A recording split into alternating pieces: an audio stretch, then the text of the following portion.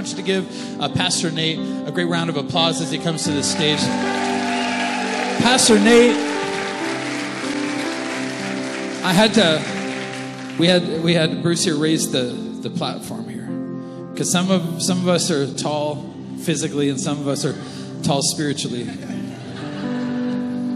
And Pastor Nate, from the first time that we ever met, this isn't like him preaching in a guest church. It's home for him. I hope you feel like that, because every part that we have played here, you have played a major role in.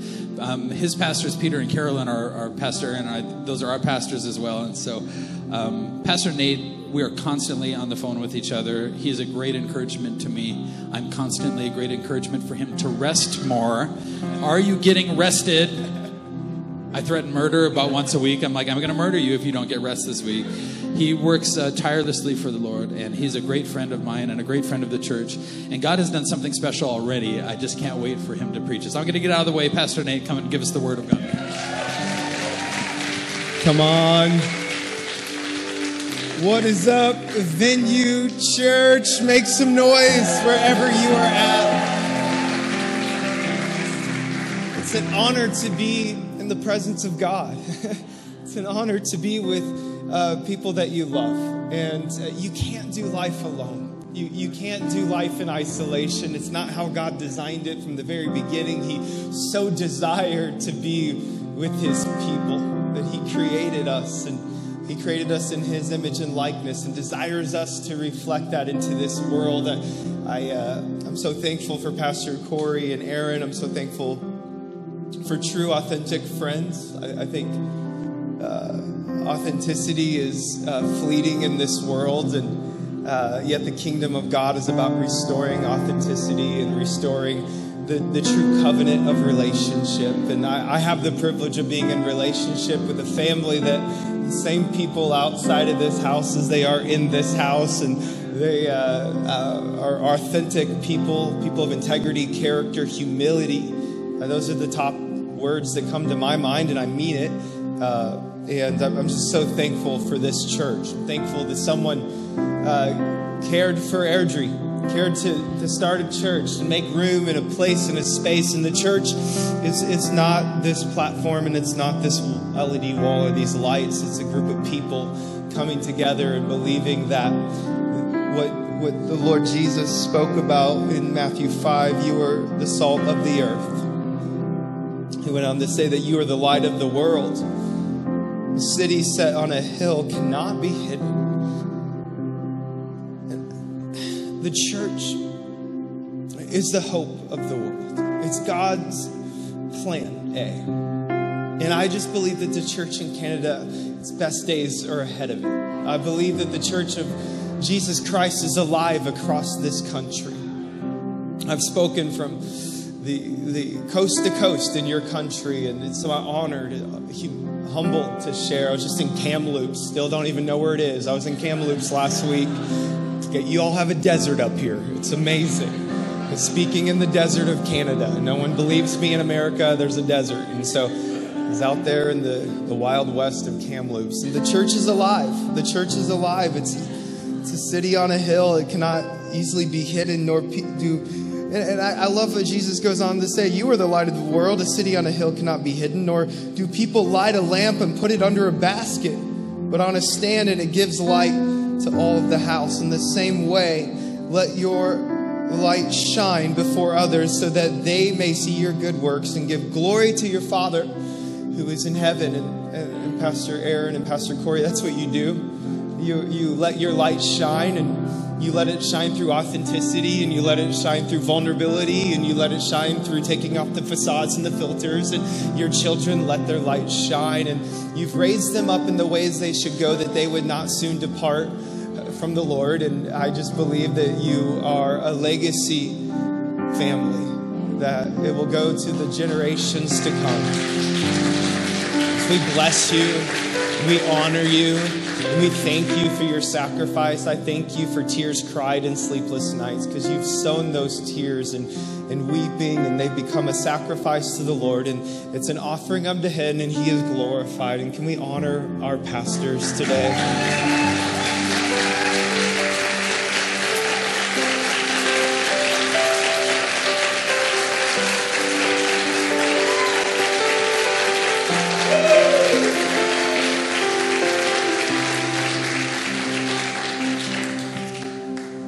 ahead and restart my clock and let me pray.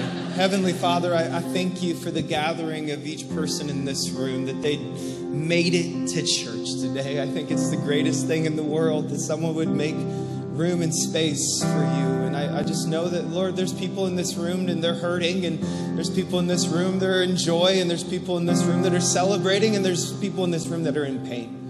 And I thank you, Lord, you meet us exactly where we're at, and you have exactly what we need.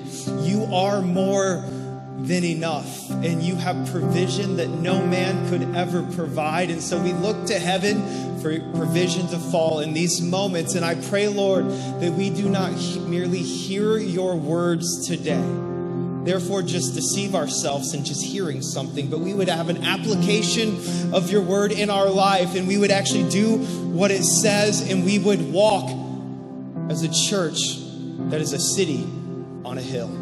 In Jesus' name I pray. Amen. Amen. Such an honor to be here. Thank you so much. I'm here on behalf of my pastors, Pastor Peter and Carolyn Haas. They send their love. It's just truly an honor to serve my pastors and get to do life with people that you believe in. Years ago, God, I never had this epiphany from heaven or an audible voice from the Lord that I was supposed to do something in ministry, but God did call me to my pastors. I remember Pastor Peter was preaching one Sunday, and the Lord says, hey, that person is authentic and is a man of character, and you're to serve him, and you're to be a facilitator and a contributor in the house of God. He never gave me more to the direction and instruction for my life, and I'm thankful for that. And it's my greatest honor to serve my pastors. And I just believe being planted in the house of God is where you flourish. And I believe that God has flourishing for you. And I believe it happens when there's deep roots that go down into the soil. And this is good soil to put roots down. And some people are flaky about this whole church thing, and they're inconsistent. And I'm desperate for God in my life and my kids' lives. And so I want to be planted. And I want to invite you, if you don't hear anything else today, be planted in the house of God. And today I'm excited to share with you, we're going to be looking at a lesson learned in the book of Exodus. Growing up in the church from Sunday school on, I had heard all the stories. We've seen the Prince of Egypt. Maybe if you haven't read the Bible, you've seen the cartoon and the story of God's people in captivity in Egypt, and they were in slavery for over 400 years. Yet God sends a person named Moses to deliver his chosen people out of Egypt. And we're going to be looking at a section of scripture, and every time I dig into God's word, there is always new insight. The word of God is alive and active. It is speaking. It is multidimensional. It is not just what I saw that first time. I saw it when I was 22, but when I see it when I'm 42, it speaks to me a little different. And I think that that's because our God is infinitely brilliant, and he is working truth into our life at the proper time. And so we see in Scripture a really interesting story that takes place right after the Red Sea incident. And if you're newer to church in the Old Testament, God wanted to make a nation for himself that he would use to redeem the whole world. So God sent this man Moses to Pharaoh to demand, let my people go. And so Moses goes before Pharaoh, and Pharaoh refuses to do this. And so God sends the plagues upon the Egyptian people. And finally, Moses leads the Israelites out of slavery. And we see that he leads them to the Red Sea. God splits open the Red Sea, and the Israelites walk across on dry ground, proving once and for all that he is Almighty God. And in fact, the exact location that King Solomon believed that the Israelites crossed, there's actually evidence of gilded chariot wheels on the seafloor to this day. And the context of this scripture matters, where the story is taking place that I'm going to read today, because it takes place right after the Red Sea miracle took place in Scripture. And so if you have your Bibles with me, or if you would love to follow along on the screen, we are going to check out Exodus 15:22. Then Moses led Israel from the Red Sea, and they went into the desert of Shur. For 3 days they traveled in the desert without finding water. They had just passed the Red Sea. They traveled for 3 days. There is no water. When they came to Marah, they could not drink its water because it was bitter. This is why the place is called Marah. Marah literally means a bitter place. So verse 24, the people grumbled against Moses, saying, "What are we to drink, leader? What are we to drink, Moses? You brought us all the way out here, and now we are going to die of thirst." And Moses responds in verse 25, Moses cried out to the Lord, and the Lord showed him a piece of wood. So funny. This is the God who just split a whole sea open, and he speaks to Moses and shows him a piece of driftwood and tells him to pick it up, and tells him to throw it into the water. So Moses did this. He threw it into the water, and the water became sweet. The Lord goes on to say, there the Lord made a decree and a law for the Israelites, and there he tested his people. Verse 26, he said, "If you listen carefully to the voice of the Lord your God and do what is right in his eyes, if you pay attention to his commands and keep all of his decrees, I will not bring on you any of the diseases I brought on the Egyptians, for I am the Lord who heals you." And then watch what happens next in verse 27. Then they came to Elim, where there were 12 springs and 70 palm trees, and they camped there near the water. So as we look at this story on the surface, if we take a view looking down on what's happening here, we see a simple story where God is retraining his people how to trust him. We're talking about people who were just delivered out of 400 years of slavery. It just happened. They just walked across the Red Sea. It just happened. It was not one of these moments in Scripture where it was 100 years have passed, 40 years have passed. Scripture says 3 days. 3 days out of slavery. 3 days being delivered from captivity, yet the people are already complaining to their pastor, saying, "What are we going to drink, Pastor Corey?" So they're here in Elah. We see the God is retraining his people. Unfortunately, his people time and time again keep failing the test. And keep in mind, God's goal was not to ever bring his people to a bitter place, but his goal was to bring them to a miracle place, ultimately to the promised land that he had set out before them. But the only reason that they had even called this place Marah was because they did not trust the God who had already delivered them. And in fact, this place that the Israelites showed up at should have been called the sweet place. It should have been called in Hebrew, Yem Taku. In the Hebrew word, the sweet water literally means, it's actually a figure of speech for intimacy. It meant to become tight-knit with someone else. And God wanted them to be bonded with him in the place before he took them to the miracle of Elim, where there was provision. He wanted his people to say this: "God, you shouldn't have done this for me after all that you've already done, and you're going to do another miracle for me." And all of the Israelites had to offer is, "Moses, what did you do to us? How dare you take me to a bitter place? How dare you take me to a place of brokenness and bitter water?" We see in Scripture here, as we lean in one more time, God is doing a miracle, and we see this word "then." Everyone say "then." In verse 7, "Then they came to Elim, where there were 12 springs and 70 palm trees, and they camped out near the water."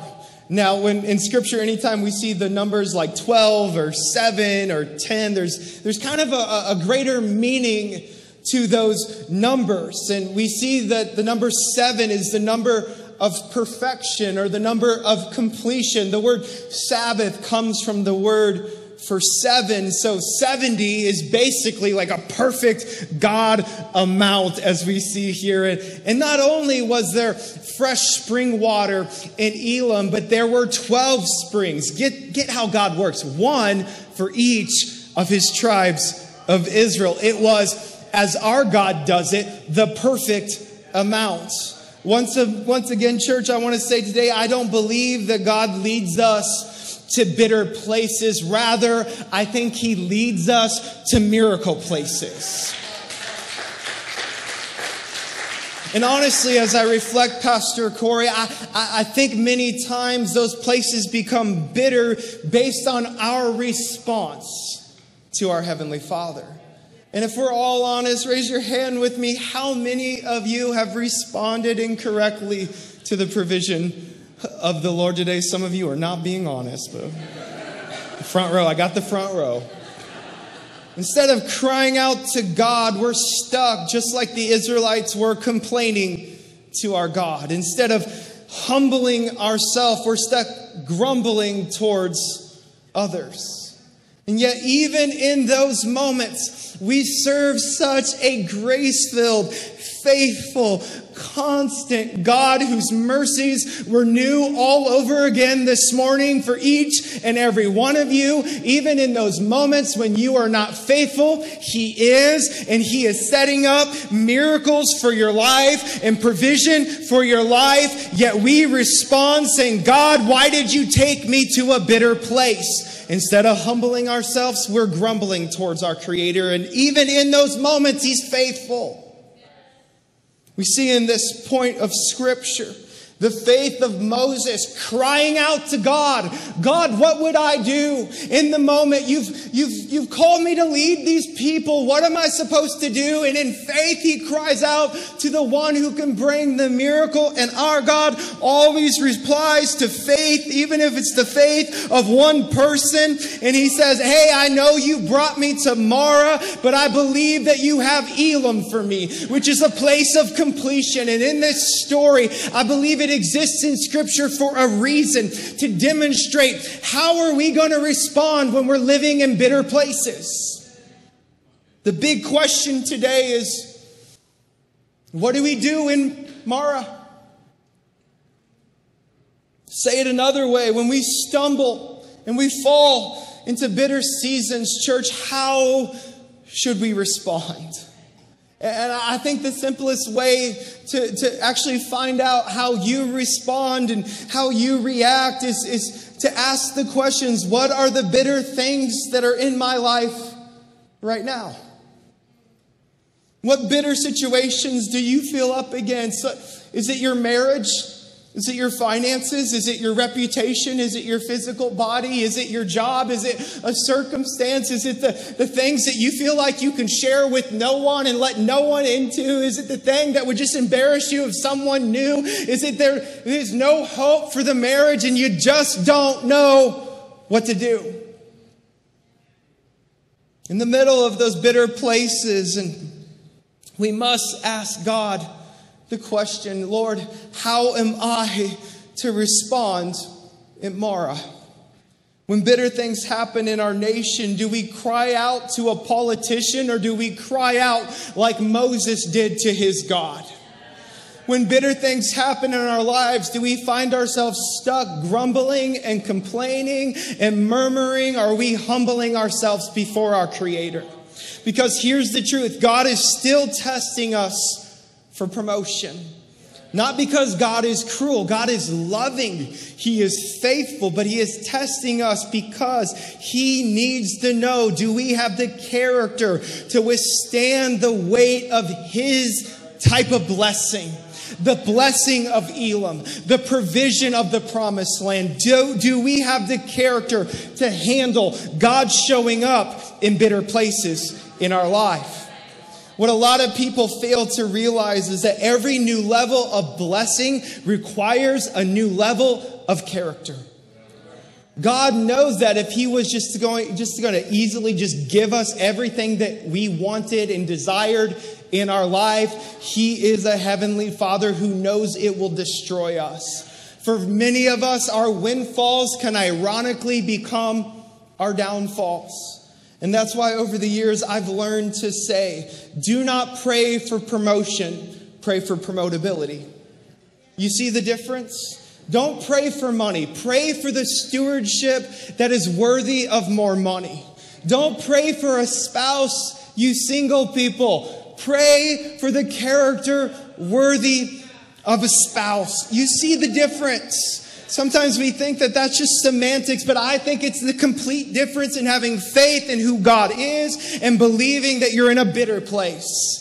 Because at the end of the day, the question is not, does God want to bless you? Because he longs to bring you to Elam, the place of perfection. In fact, God had a place in mind that was even better than Elam for his people. And as I said, it is the promised land of your life. And I think, church, that the promised land that he has for you is you fulfilling the call of God on your life.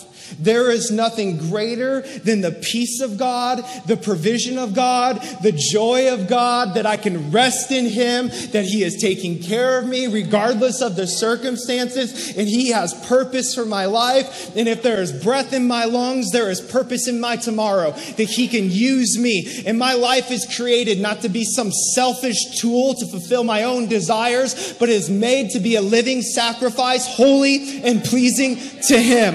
That is the promised land. That is the promised land.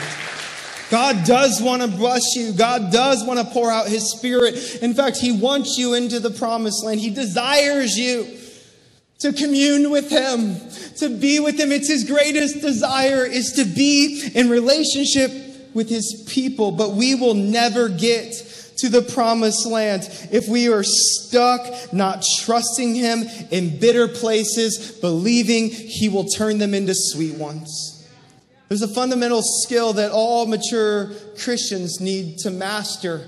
Do I trust God when the circumstances don't match up to my desires?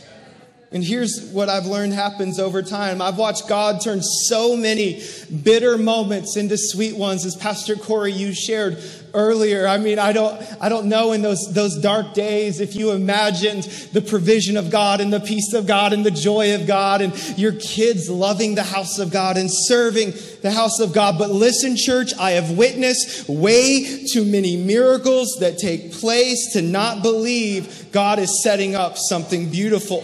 I've watched too many bitter situations become sweet ones over the years that I've learned that I almost get excited when things get sour. Notice I said almost.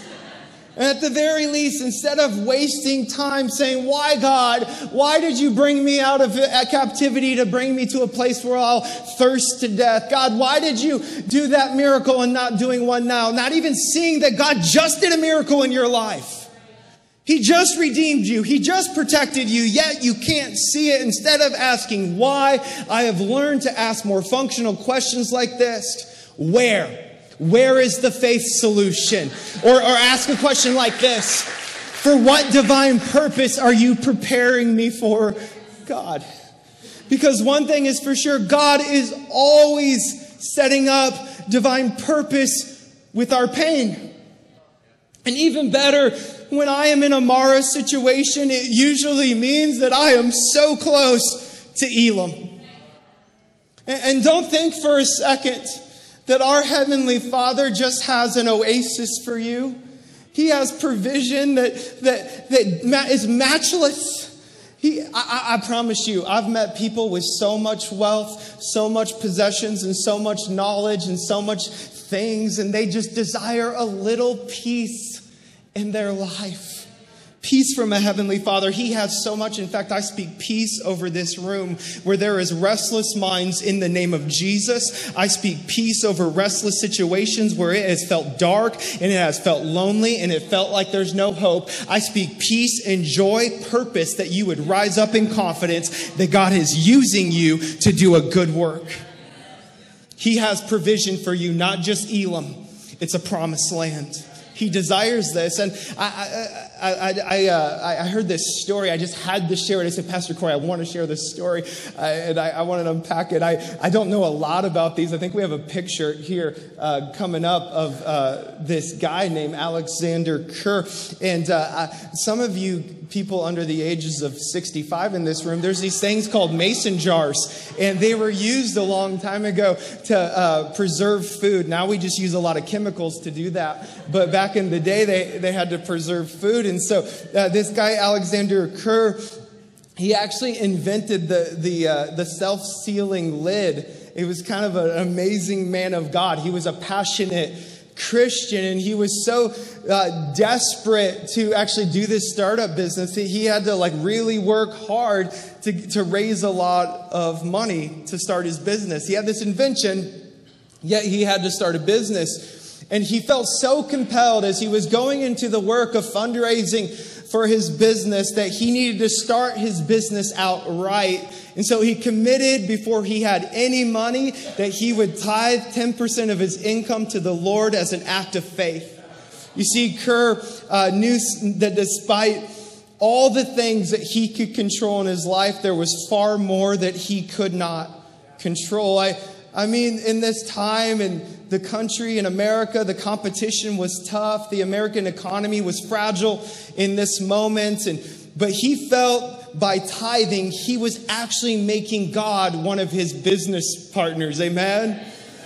However, by 1906, his faith became seriously tested. And some of you might remember in 1906, there was a massive earthquake that destroyed the city of San Francisco. And it just so happened that Kerr's glass jar factory for his mason jars was located in the downtown area of San Francisco. So think about this moment. His whole entire life building a business and is wrapped up in glass jars stacked in a warehouse where a once-in-a-century earthquake took place. I cannot think of much worse. I mean, in this situation, he happened to be in the Midwest in Chicago, and he receives the bad news from his team. His financial advisors called him, and they were weeping, saying, "We are done for. The company that you built is now in ruins," because all of them had invested all of their money to build this glass factory in San Francisco. And when Kerr had received the wire from his team in San Francisco, and this is what they said, 80% of the city is still on fire. And the heat is so intense that it's going to take several days before we can even get in and see what is even left in the city. And check this out. Before even another response or a conversation, this is what Kerr said. God that I serve, the God that I believe in, the God that I have co-labored with and partnered with in my business will not abandon me. God will not go back on his promises in my life. So despite the news, he continued to praise God for a solution. In fact, several of his advisors thought Kerr in Chicago was stuck in denial. In fact, one of those advisors came to him and said this to him: "You are completely insane thinking that God could bail you out of this mess." And he and a few others actually quit the company that week.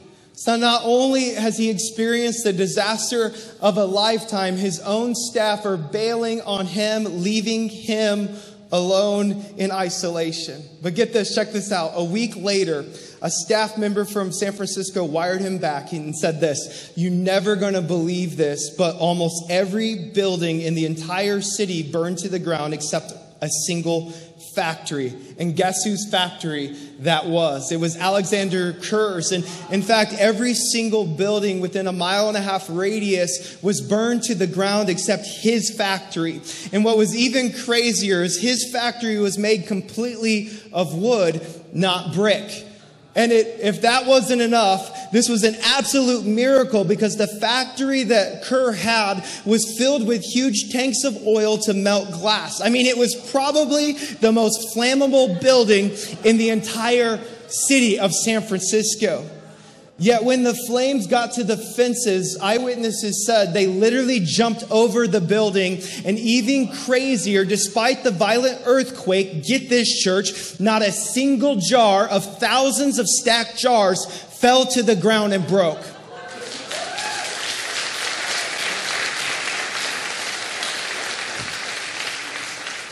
That's the God we serve. The God, when you partner with Him in your marriage, when you partner with Him in your business, in your life, in your sexuality, in your identity, in your purpose. I say, God, I'm co-laboring with you. And where you go, I go with you. If you tell me to throw a stick in the water and that will turn it to bitter to sweet, as weird as that is, I'm trusting you in faith that you will do it. God shows up and does the miraculous, and it does not stop at God just showing up for you. Look what Alexander Kerr does with the rest of his life. He begins to tour across the country. He was known for saying, seek first the kingdom of God through your finances, through tithes and offerings. Get involved in the church, and God will take care of you.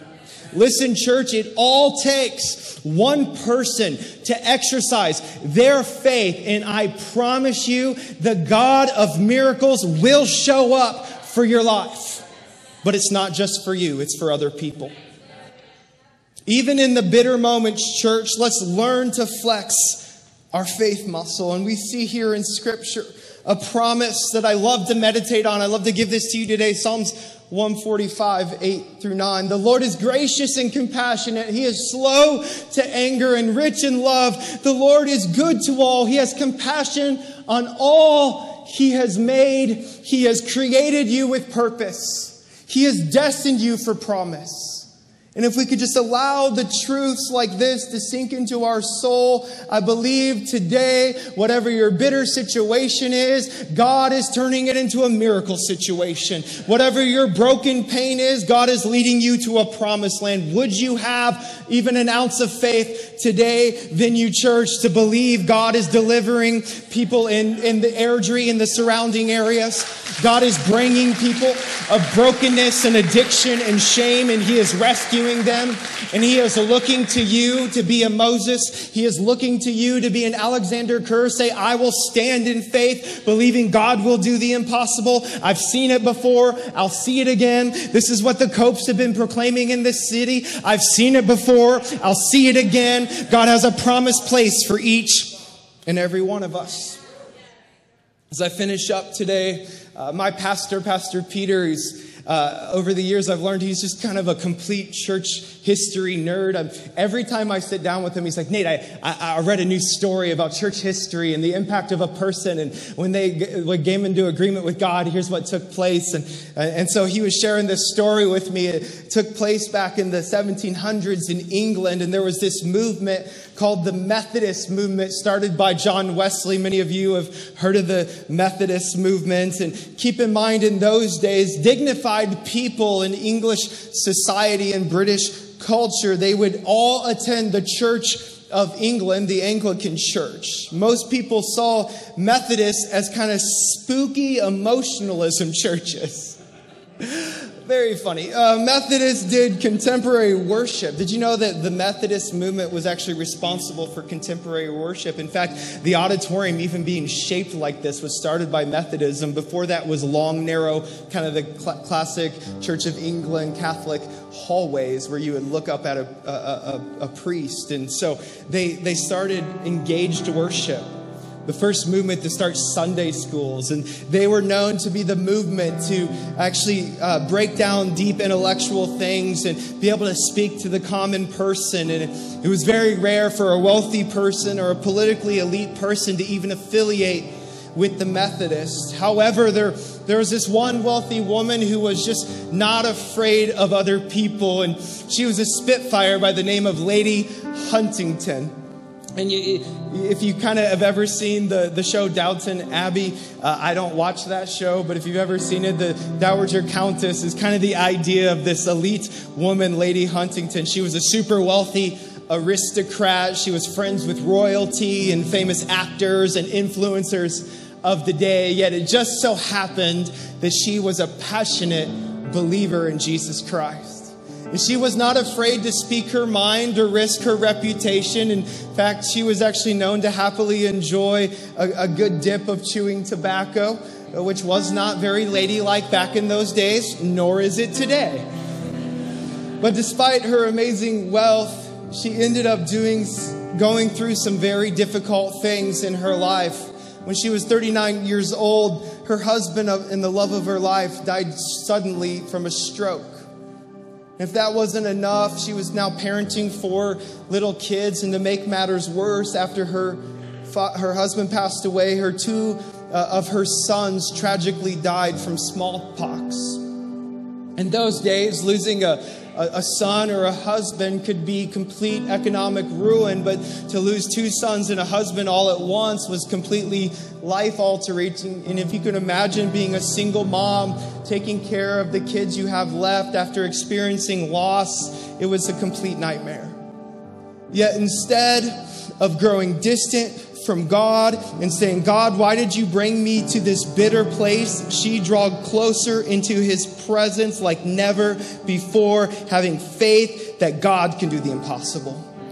In fact, she was known to believe that the earthly success and opportunities were meaningless and that God had a clearer, greater purpose for her life. And all of a sudden, in that dark, low moment in Mara, she had a crazy idea on how to advance the gospel of Jesus Christ. It just so happened that there was this young, up-and-coming preacher by the name of George Whitefield.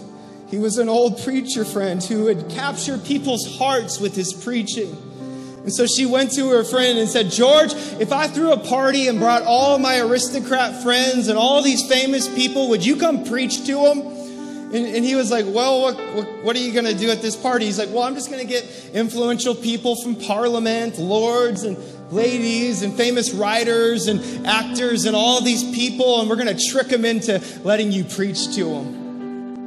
And she said, what if I invited him and you preached to him? And he said, I'll do it, but I'm not going to hold anything back. And she didn't care. And she said, go for it. And so they ended up throwing this massive party in England for all of these wealthy people. And the Prince of Wales ended up showing up along with the half-sister of the king. And they were so mesmerized and moved by the sermon and moved by the preaching on sin and that God had more for their life. And so as they became overwhelmed, they began to demand that Lady Huntington throw another party.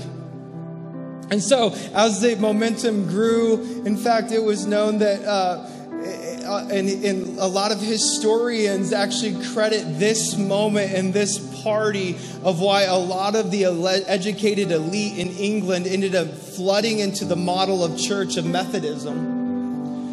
And as success began to build and reputation began to build for Whitefield and for Lady Huntington, just like you can expect in those great moments, the devil started cranking up opposition. How many have been there when you're experiencing a move of God in your life and you're experiencing provision of God? The enemy loves to show up in those moments late at night and say, you're worthless. There's no purpose for your life. Your marriage will not be restored. Your lost son and daughter will not come home.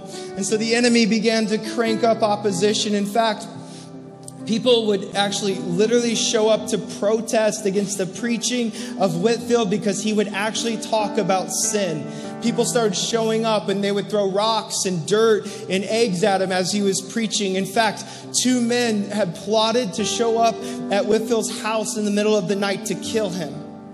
And Lady Huntington started going through more hardships in her life. Her youngest son, who was 15, ended up being struck with blindness and 3 years later passed away.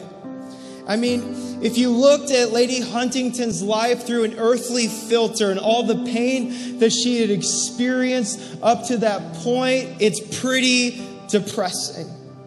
Because, I mean, she ended up bearing 5 of her own 7 children, the tragic circumstances. Yet neither Whitefield nor Lady Huntington were about to back away from the work of the gospel of Jesus Christ. In fact, when the going got tough, they decided to double down and go all in. Lady Huntington had her heart set on building the church of the future. She kept thinking, what if we constructed churches that were actually attractional to people who don't go to church?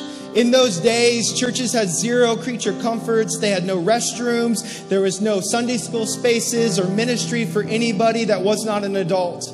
Yet she was one of the first to start saying, what if we actually cared about people's practical needs at the church? And so she started these really innovative church building models. And not surprisingly, she got attacked for this work. In fact, she was attacked by Christians. Christians would come to her and say, why are you building all these extravagant buildings? That money could be used for the poor. But she was known for saying, for one decent church we build, there's 100 ministries that will launch to reach the poor. Besides, what good is a ministry if half the churches across England are terrible and hostile to outsiders? As if that has stopped being the church in many cities. We are so good at being homogenous with our own Christian friends in a country club with people that we feel comfortable with. At the moment that an outsider walks in and needs hope and freedom and purpose, we get disgusted. We see in this moment a woman with desperate faith believing that God can do the impossible became the general contractor for the Methodist Church, building churches all over England. In the meantime, she started sending her friend George Whitefield out to the American colonies because there was a bigger desire for Christianity in the colonies at that time. In fact, Whitefield had preached so many sermons in the 13 colonies that one historian argued 4 out of 5 colonists had experienced one of Whitefield's sermons before he died. And get this. By the time Lady Huntington died, she had overseen over 116 Methodist church buildings, all herself as general contractor. In fact, Whitefield was so impressed by Lady Huntington's management skills that when he died, he left his money to her. I mean, he knew that the greatest investment on earth was not in some random man, but in a woman.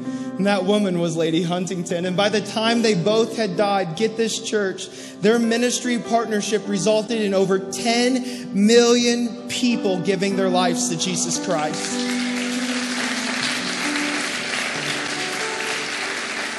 I've shared here before about the historic Wesley building that God miraculously provided for our church. It was built in 1896, and that building would not exist if it wasn't for a dynamic single mom named Lady Huntington. We're talking about a woman who had international celebrity, a woman who would launch ministers to do work around the world, a woman who understood that God could take bitter situations and make them sweet. Because at the end of the day, it's not your circumstances, church, it's your faith. And I just believe that God is setting up miracles for each and every one of us today. With every head bowed and every eye closed as I finish today.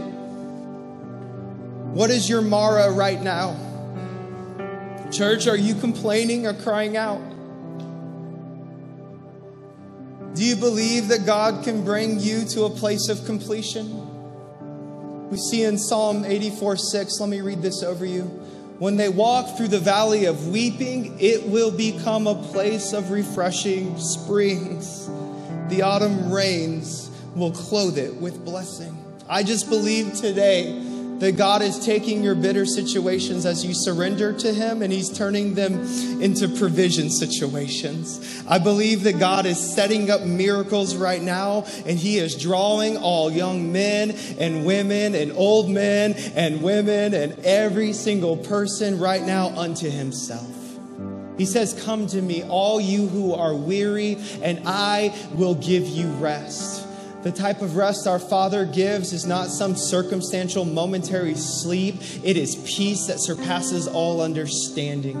It is insight for living. It is joy that is unspeakable, and it is full of His glory. It is purpose that is greater than anything that you feel up against. And so, church, I pray over you right now. If you need to just simply receive God again in this morning, saying, God, I have not trusted you in my bitter place, but I want to receive the miracle. Would you just with your hands out in front of you say, God, I receive you again. I receive your provision. And I act in faith, believing that you are God, that you can do the impossible. I believe that you can show up in even the most dire situations and turn it around for your good. And I receive you. Holy Spirit, have your way in my life. If you're in this room today, you know that God has a great plan for your life, but your circumstances seem so difficult, and you simply want to release to the plan of God and the provision of God. I want to invite you as we finish today, just with hand up, I'm all in, God. Whatever you want to do with my life, bold hand up, I'm all in. Use me, God. I know I will walk through the valley of the shadow of death, but I will fear no evil. You are with me. You guide and you comfort me. Right now, in Jesus' name, as I finish, I pray over this room. It's been the theme for me all morning. Marriages restored in Airdrie in Jesus' name. Orphaned kids finding a place today in Jesus' name. Our identity in Christ Jesus in Jesus' name. Right now, families coming back together and being restored. Lord, I believe that you're turning bitter situations into miracles, miracle situations into places of completion, and you're drawing us into your promised land. So we all corporately submit to your work today again. Would you pour out your Spirit in our day, and that in this moment, God, those who feel so far from you would actually experience you.